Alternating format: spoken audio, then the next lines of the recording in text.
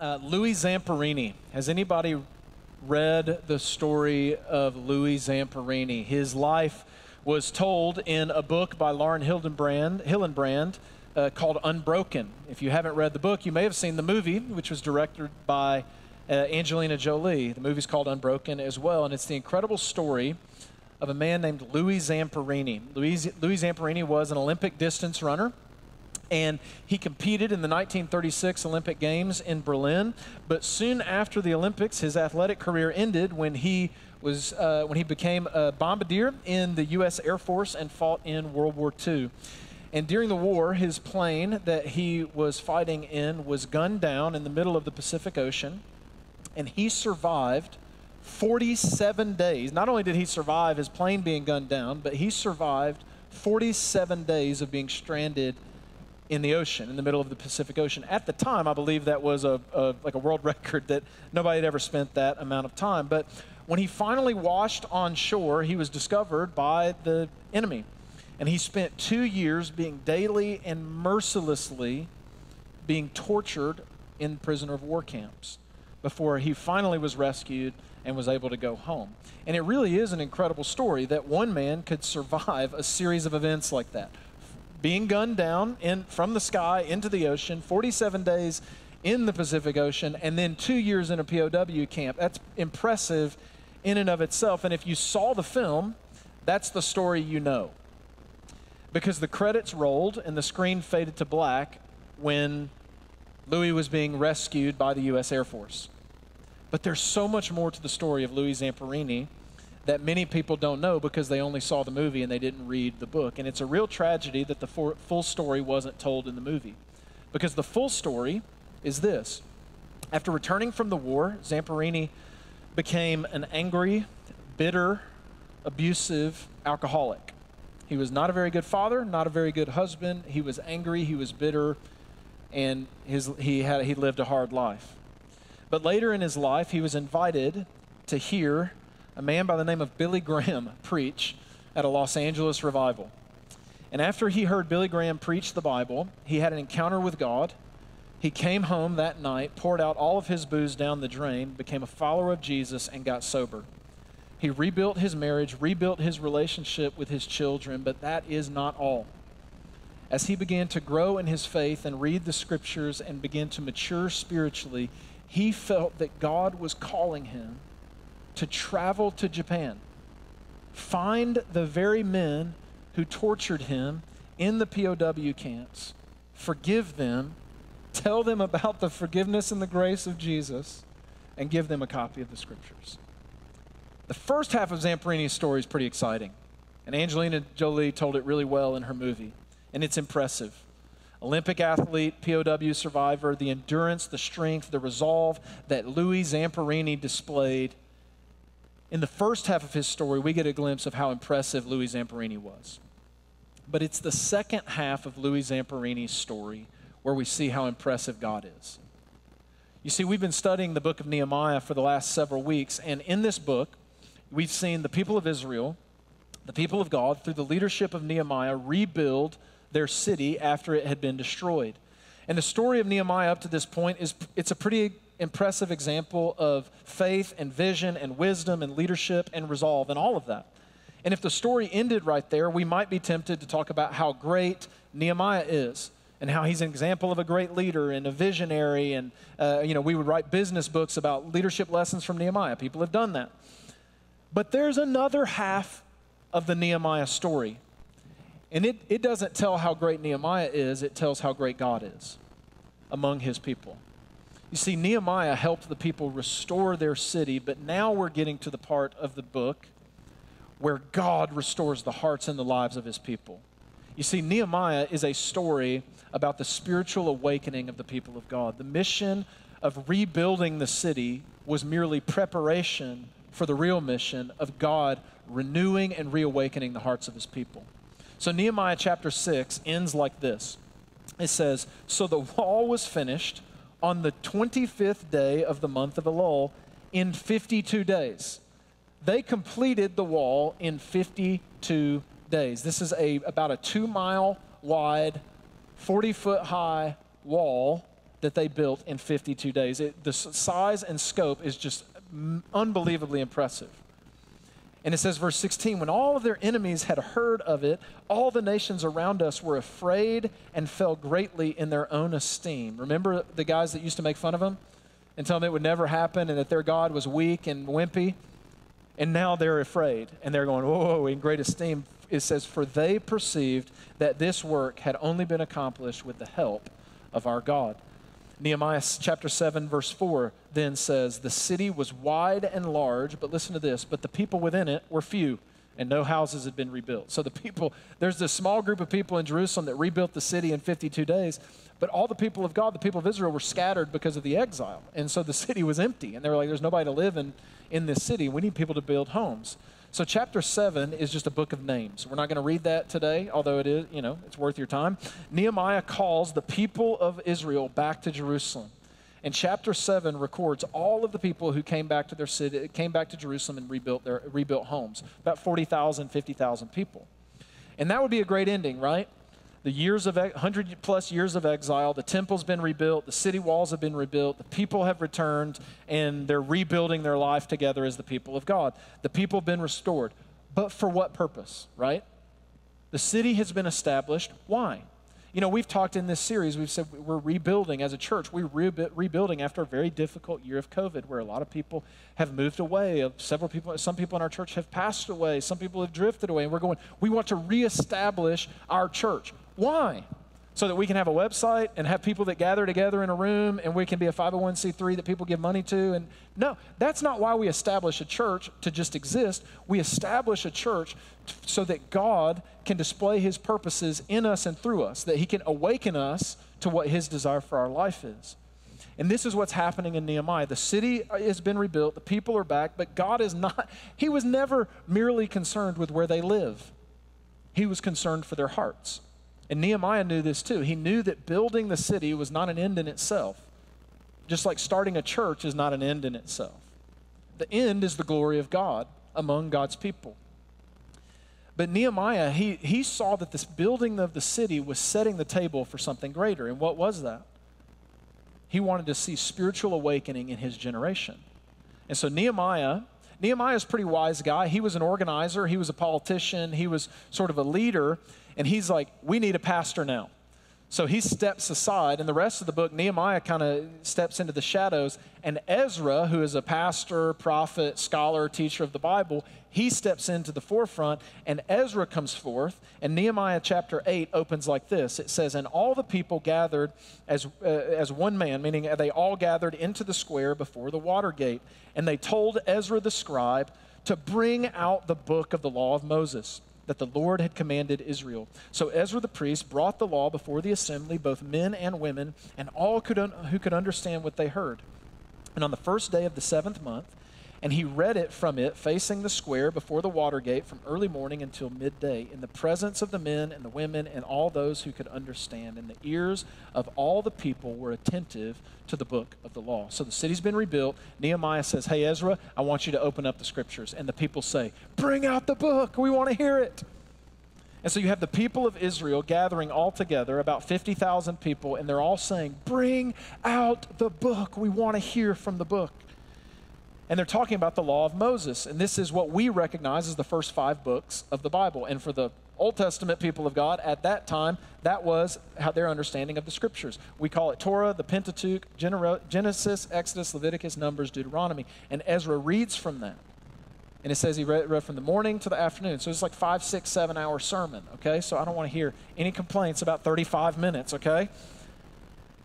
And what happened was Ezra read from the scriptures. This was the process. You can read about this in chapter 8. Ezra read from the scriptures, and then the Levite priests would come up, and they translated the scriptures into the language of the people because most of the people no longer spoke Hebrew because they had been assimilated into Syrian culture for a while, and now they spoke Aramaic. So their own book that in Hebrew, they didn't even know. The Hebrew people didn't even know the Hebrew language. So the Levite priests translate the Bible into Aramaic for them, and then they apply it. They preach. So they say, okay, the book says this. Here's what that means for us today. And they applied it, and it says that all the ears of the people were attentive to the book of the law.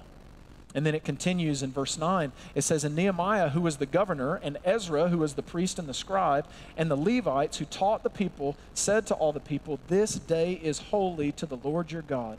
Do not mourn or weep.' For all the people wept as they heard the words of the law. Then he said to them, 'Go your way, eat the fat, and drink the sweet wine, and send portions to anyone who has nothing ready. For this day is holy to our Lord, and do not be grieved. For the joy of the Lord is your strength.' So the Levites calmed all the people, saying, 'Be quiet, for this day is holy. Do not be grieved.' And all the people went their way to eat and drink and to send portions and make great rejoicing, because they had understood the words that were declared to them." So as the people hear the scriptures read, they begin to understand what the scriptures say, and they begin to understand that they've been disobedient to God. They have spent the last 100+ years in exile as a result of their disobedience. And during that time, they have grown unfamiliar with the scriptures, which means they've grown unfamiliar with the commands of God for them. And they begin to grieve and they begin to weep. They go 100+ lost years where we could have been hearing the scriptures taught and we could have been obeying God, and we've been off exiled and we've not had priests to teach us the scriptures, and therefore we have not obeyed the scriptures, therefore we have not obeyed our God. And they begin to grieve and they begin to weep. And they said, "We've wasted years." But Nehemiah and Ezra, they stand up and they say, "Hey guys, stop crying. Today's holy. We're going to eat good food. We're going to drink good wine. Do not be grieved, for the joy of the Lord is your strength." And it says the people, they understood these words and they began partying. That's what happened. And in the book of Nehemiah so far, here's what we've seen. We've seen a group of people, God's chosen people, move from a place of shame. They were exiled. Their city was destroyed. Their culture was being lost. Their spiritual lives had dwindled down to almost nothing. There was no vibrancy in their faith, in their life with God. They were in total shame. But through the reading of the scriptures, God breathes new life into these people, and they begin celebrating and experiencing the joy and the strength of the Lord. Now, we've called our study in the book of Nehemiah, we've called it Rebuild. We're not rebuilding city walls as a church, but we're rebuilding our lives after the last 16, 17 months. There's all sorts of rebuilding projects going on in this room. Some people are trying to rebuild your lives after losing someone you love. Some people are trying to rebuild your lives after multiple friends moved away. Some of you are trying to rebuild your lives after just a hard year. And our church is trying to rebuild our church after a difficult season. And in some ways, COVID feels like a form of exile, doesn't it? We're all weary. We're all broken down. Our church has taken some blows. Many of you, the joy of your faith, like the strength of your faith, the vibrancy of your faith has atrophied during this season. And you're tired. You become bored to the things of God. You become numb to the Spirit of God. And your faith has just simply atrophied. And you need, and we need, a spiritual awakening, just like the people of God experienced in the book of Nehemiah. This is my prayer for my life. This is my prayer for your life. This is my prayer for our church. And this is my prayer for our city, that we would be reawakened to the truth and the fact that the joy of the Lord is our strength. I mean, what is our strength? The joy of the Lord. And so I want you to see from this text 4 stages of spiritual awakening. And if we were going to experience spiritual awakening in our lives and in our church, maybe we'll have to walk through the same process that the people of God walked through in the book of Nehemiah. There's 4 stages to the process of spiritual awakening. The first is an awakening of longing, or an awakening of desire, particularly a longing for the Word of God. Listen, there is no move of God that will ever begin in the world, in our church, or in your heart that will not first begin with the Word of God. Romans 10:17 says, "Faith comes by hearing, and hearing comes from the Word of God." No movements of God, no revivals, no spiritual awakenings will ever happen apart from the Word of God being breathed into God's people. Romans 10, it says, faith comes by hearing, and hearing by the Word of God. In this account of the people of God in Nehemiah, think about this. They've spent the last 100+ years in exile. They've lived as an oppressed minority in a culture that was not their own, which means they've not had any sustained teaching of the Scriptures for over a century. In fact, most of the people no longer even spoke Hebrew, like I said. They'd assimilated to the cultures around them and spoke Aramaic.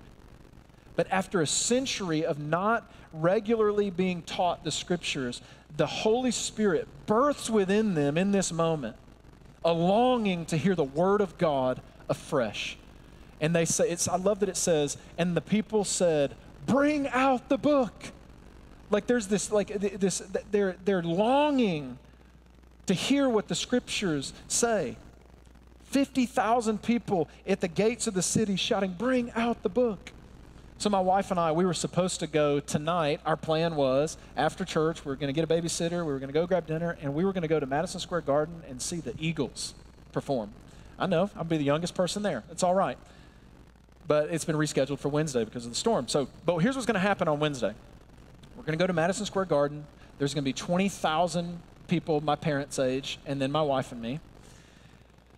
And the lights are going to go dark, and everybody's going to start shouting. You know, we want the Eagles. And then they come out and we're going to say, play New Kid in Town, you know, play Heartache Tonight. You know, where everybody's going to scream, play the songs, play the songs. A crowd of people are all going to be gathering together Wednesday night to hear the Eagles play the hits. And in Nehemiah, you've got the people of God gathering together, shouting, but they're not shouting for entertainment. They're shouting for something far more meaningful and far more serious. They're longing to have an encounter with the living God through His Word. They want to hear the past stories of God's faithfulness to their ancestors so that they can remember and know that God is good. They want to hear God's commands so that they can obey. When was the last time you were like, I just want to know God's commands so that I can obey what He says? They want to hear of God's forgiveness. They want to hear of God's plan and purpose for their lives. You see, this is where spiritual awakening begins, with a longing to hear from God through His Word. It's the same with them in 500 BC, and it's the same for us in 2021. Awakening begins with a longing to hear from God. Do you long to hear from God? Do you want to obey God? Is that what you really want for your life? Do you crave to hear what God's commands are? You know, David said, I delight in the commands of the Lord. I delight in the law of the Lord. Many of us were like, I delight in the passages where it says, like, God has a plan and a purpose for my life, and He wants to do great things. But how many of us say, I delight in the law of the Lord, the commands of God, the ethics of God? That's what David said, and that's what the people of God in Israel, in Jerusalem, in Nehemiah said. How long has it been since you cried out, God, I want to hear from you. Bring out the book. Maybe that should be what we do every Sunday. You guys chant. I'll stand backstage, you know, and you guys, I'll hear, bring out the book. And I'll come out, you know, we got it. You know, we'll lift it high and we'll all shout. Listen, this is what I've been praying with our staff. This is what I've been praying with the group of us that gather on Zoom every Wednesday morning to pray for our church. I'm praying that God will give you and me and us, I'm praying that God will give the people of Brooklyn a longing to hear from and encounter God. Because I think a lot of us, if we're honest, are just bored with God right now. And I want us to long for God's voice and His Word to fall afresh in our lives. Do you want to hear from God? That's where spiritual awakening begins. What do you really want? The direction of your life will head in the direction of what you really want. And if you really want to hear from God, you will walk in the way of God. So the second stage of spiritual awakening is an awakening of regret or guilt. You're like, oh, this doesn't sound fun. Well, stay with me. See, as the people heard the scriptures read, they began to weep. Why were they weeping? What were they grieving over? They were grieving over regret. Regret for what? Regret for a century spent not walking in the way of God. They have spent a century in shame, and they haven't walked in the fullness of life that God prepared for them. We see in chapter 9 that as Ezra read, the people heard stories of God's faithfulness to them. They heard stories of commands that God had given them and commands that they had ignored for over a generation. And they became aware of how far they had fallen short of honoring God with their lives, and they began to grieve and they began to weep. They go, we have not lived up to the life that God has called us to. In short, through reading the scriptures, they began to understand how holy and infinite and perfect and good God is, and how shameful and small and trivial they had been. You see, spiritual awakening will never happen in our lives until we first see God for who He is and ourselves for who we are. Spiritual awakening begins when we experience regret and grief for how short we've fallen of God's glory and His purposes for our lives. J.I. Packer, the great theologian, says, "The root of spiritual revival, both in individuals and in communities, was, is, and always will be vivid realizations of God's holiness, goodness, mercy, and the perversity, shamefulness, offensiveness, and suicidal folly that He sees in our personal sins. Mourning and grieving for sin will thence naturally result, and when these realizations of the truth about God and ourselves are clear and strong, the tears very well may flow." When was the last time you wept over your sin? When was the last time that you became so grieved over your own sin that it led you to tears? The thing that holds most of us back from having a real spiritual awakening in our lives is our own hardness of heart. Simply put, most of us just don't really care that much about our sin. We're comfortable with it.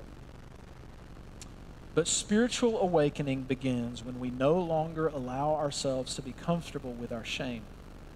It begins when we feel the grief.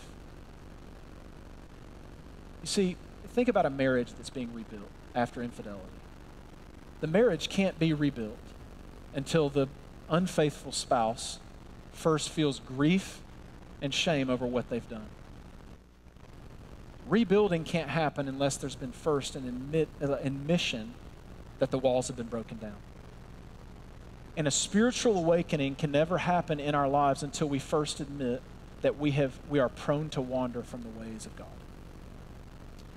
But, hear me here, grief for our sin is not enough to awaken our lives to God. It is the beginning of an awakening, but if we stay there in grief, we will become joyless, miserable people. You know what I mean? There is another step that we must take to experience the fullness of God, and that's the third stage of spiritual awakening, and that is an awakening to the joy of the Lord, which is our strength. Nehemiah and Ezra, he saw the people grieving, and they're like, yeah, that's probably good. They probably should grieve. They've been disobedient to God for quite some time. But still, they step in and they say, you got to stop now, because today's a good day. Today is a day where we celebrate. We celebrate that God is holy and that He is good and that He is faithful and that He remains faithful to His people and to His covenant. Today we're going to eat, we're going to drink, we're going to dance, we're going to celebrate because we have been given the joy of the Lord. Today's not a day for weeping. Today's a day for dancing. You see, God had promised the people of Israel that even though they disobeyed, if they turned back to Him, He would welcome them and deliver them and redeem them and continue to honor His covenant with them. And Nehemiah and Ezra, they're like, hey guys, turn back. Your grief should lead you to repentance, lead you to turn back to God. And when you turn back to God, He's right there to welcome you, embrace you, and He's throwing a party today and we're going to celebrate. So stop crying. How many of you know Christians who never seem to experience any joy? You guys know any Christians like that? Like they just walk around and all they want to do is talk about their sin and how wretched they are. Oh, I'm so bad. And they don't want to, it's like they don't want other people to experience joy either. They're like, well, we just really need to talk about our sins. Everybody, sins. We just need to talk about our sins. We need to talk about our sins. We need to talk about our sins. All they want to do is talk about how bad they are. And that feels really spiritual, doesn't it? You're like, man, that person is really holy. Man, they really care about their sin. But it's actually unbiblical. And it leads to death and not life. Because the scriptures say that it is God's kindness that leads us to repentance. You see, God leads us to grief and to repentance so that we can experience joy. Grief is not an end in itself. Grief is a pathway to experience the grace of God. The Holy Spirit does not remind you of your sin so that you can live in shame. He reminds you of your sin and how you've fallen short so that you can lift your eyes up off of yourself and see that God has forgiven you in Christ through his death, burial, and resurrection. You see, grief over sin is good and right, and the Holy Spirit will convict you of sin and cause you to feel grief and cause you to feel shame. But if you stop right there, that's not Christian. That's just everybody feels shame and guilt. The Christian thing to do is when you experience shame and guilt, is to take your eyes off of your shame and guilt, put your eyes on Jesus who lifts your shame and cleanses you of all unrighteousness. You see, the Holy Spirit convicts us of sin so that we will experience the grace of Jesus all over again. Spiritual awakening begins when we live in the joy of the Lord, not in the conviction of sin. Conviction of sin is a portal into experiencing the forgiveness of God.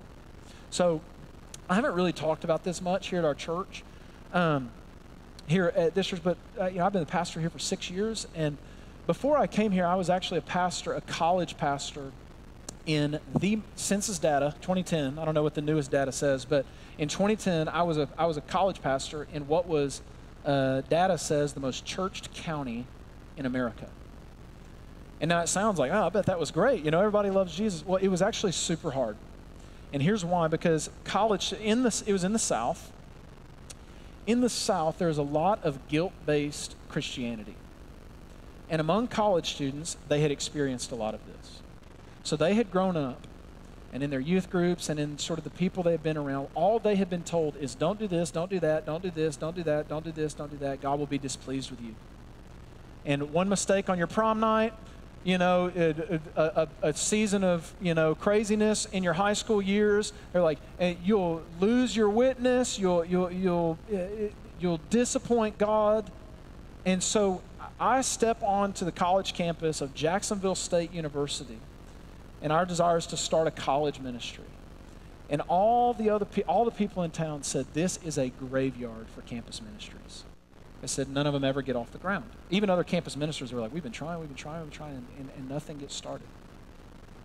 But by God's grace, and truly by God's grace, we saw hundreds of students come to faith in Christ when we were in Jacksonville. It was as close to using the word revival that I've ever seen in my ministry.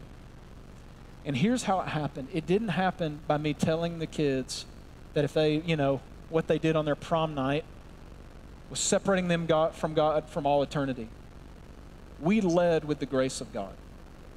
And we didn't beat the students down with their sin. We said, hey, look, we know you made mistakes. We know people, and we know that we've got grief and we've got shame. But we led with the grace of God. We said, no matter what your past, no matter what even your present is, and even no matter what your future is, Christ died on the cross and defeated sin and shame and death for you. And there's nothing you could do that can make God love you more. There's nothing you could do that can make God love you less. Come to him. Let him remove your shame. Let him remove your guilt. And let him give you new life.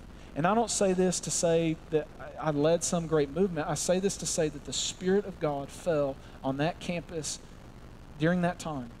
And we saw hundreds of students turn from a guilt-based type of religiosity and run to a grace-based Christianity and experience the love of God. It was a powerful thing to be a part of. And my prayer is that it would happen here in Brooklyn as well, that people would experience the grace of God and the joy of the Lord and find that it is our strength. The gospel of Jesus is that we have fallen short.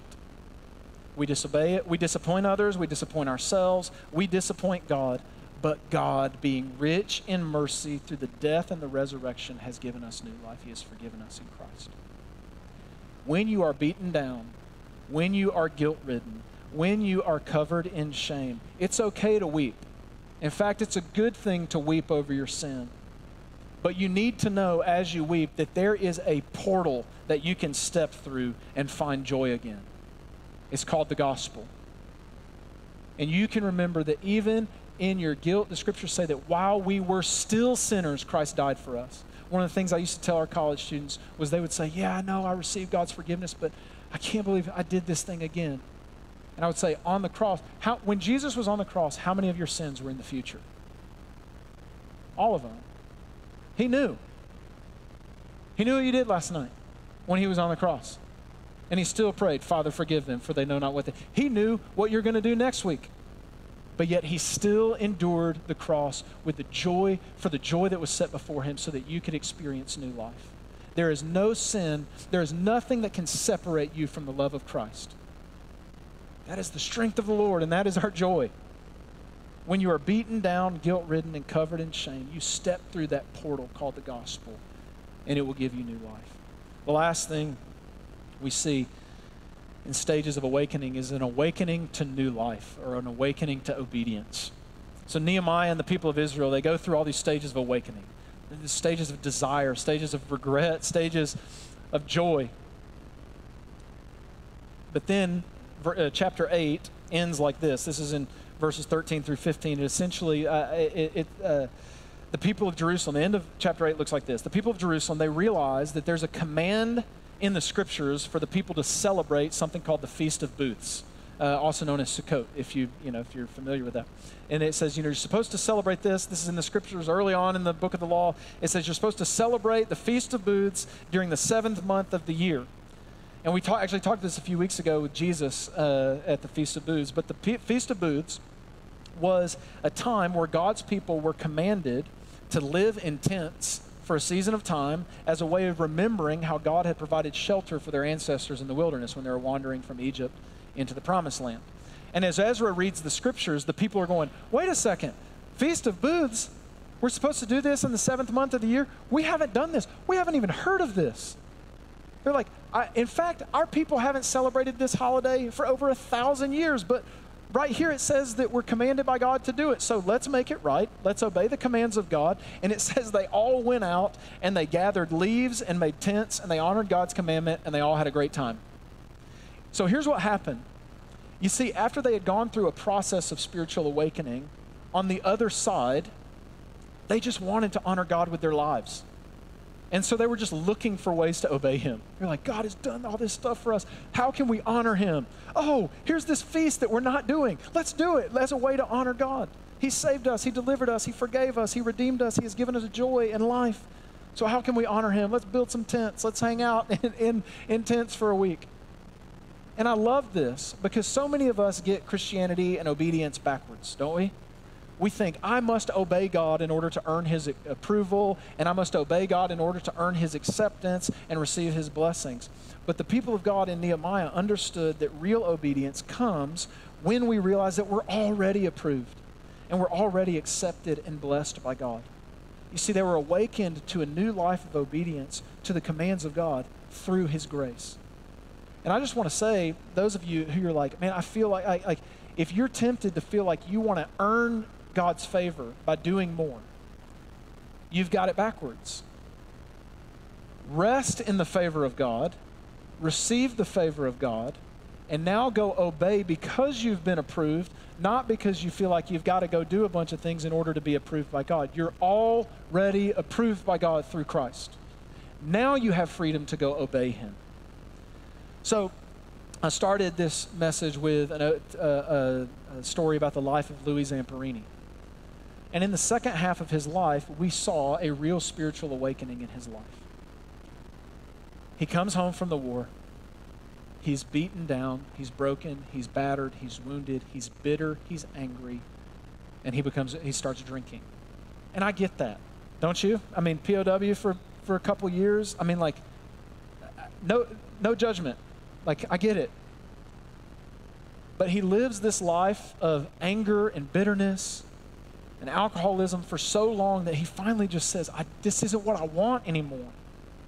And he has a desire for a greater life. This is the first step of spiritual awakening. And he goes to a Billy Graham revival meeting. He's like, I see what all the fuss is about, Billy Graham. And he hears the word of God taught. And he says, this is what I've been longing for. And then he experiences regret over his sin. Man, I've been an abusive father. I've been a terrible husband. And so he goes home. He takes all the booze, pours it down the drain, and he commits to a life of being a better husband, a better father, and to be a follower of Jesus. And then he experiences the joy of God. God turns his life around, puts a smile on his face. That angry, bitter man becomes a guy who is walking in the joy of the Lord and knows where his strength comes from. But as he matures in understanding the grace of Jesus, he begins hearing a voice saying, now I want you to obey me in one of the most difficult areas. That guy who tortured you for 2 years. The guy who tried to kill you. The guy who tried to break you down. The guy who did unspeakable things. The guy who is literally in hiding from war, hasn't been convicted of war crimes. He's in Japan right now. And he has not heard of the forgiveness of Christ. Louis, will you get up, book a plane ticket to Japan, and tell him of forgiveness in Christ? You see the stages of awakening there? God takes a guy from desire to regret to joy and then to costly radical obedience. And the story is amazing. That is a life of purpose, a life renewed by the power of God for the sake of others. Don't you want that to be your life? Don't you want to be somebody who is so awakened to the glory and the joy of God that you're willing to obey him wherever he takes you and wherever he leads you? That's my prayer for you. That's my prayer for our church. That's my prayer for our city, that we would be awakened to the grace of God, that we would experience a spiritual awakening. And that happens through knowing that God has forgiven us in Christ. Let me pray for you, church. Father, the people of God in this story, they went through this really wild process of seeing where they fell short, but then recognizing how you're still faithful. And God, I know that many people in this room have fallen short in so many places of their lives. And they're living in guilt, they're living in shame, they're living in regret.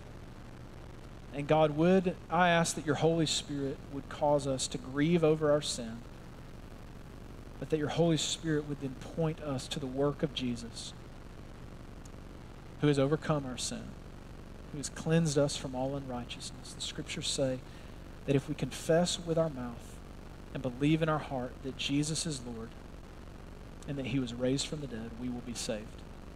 And with salvation comes joy, and with salvation comes a life committed to obeying you. And God, I pray that you would awaken that desire within us for your glory and for the sake of others. And it's in your name we pray.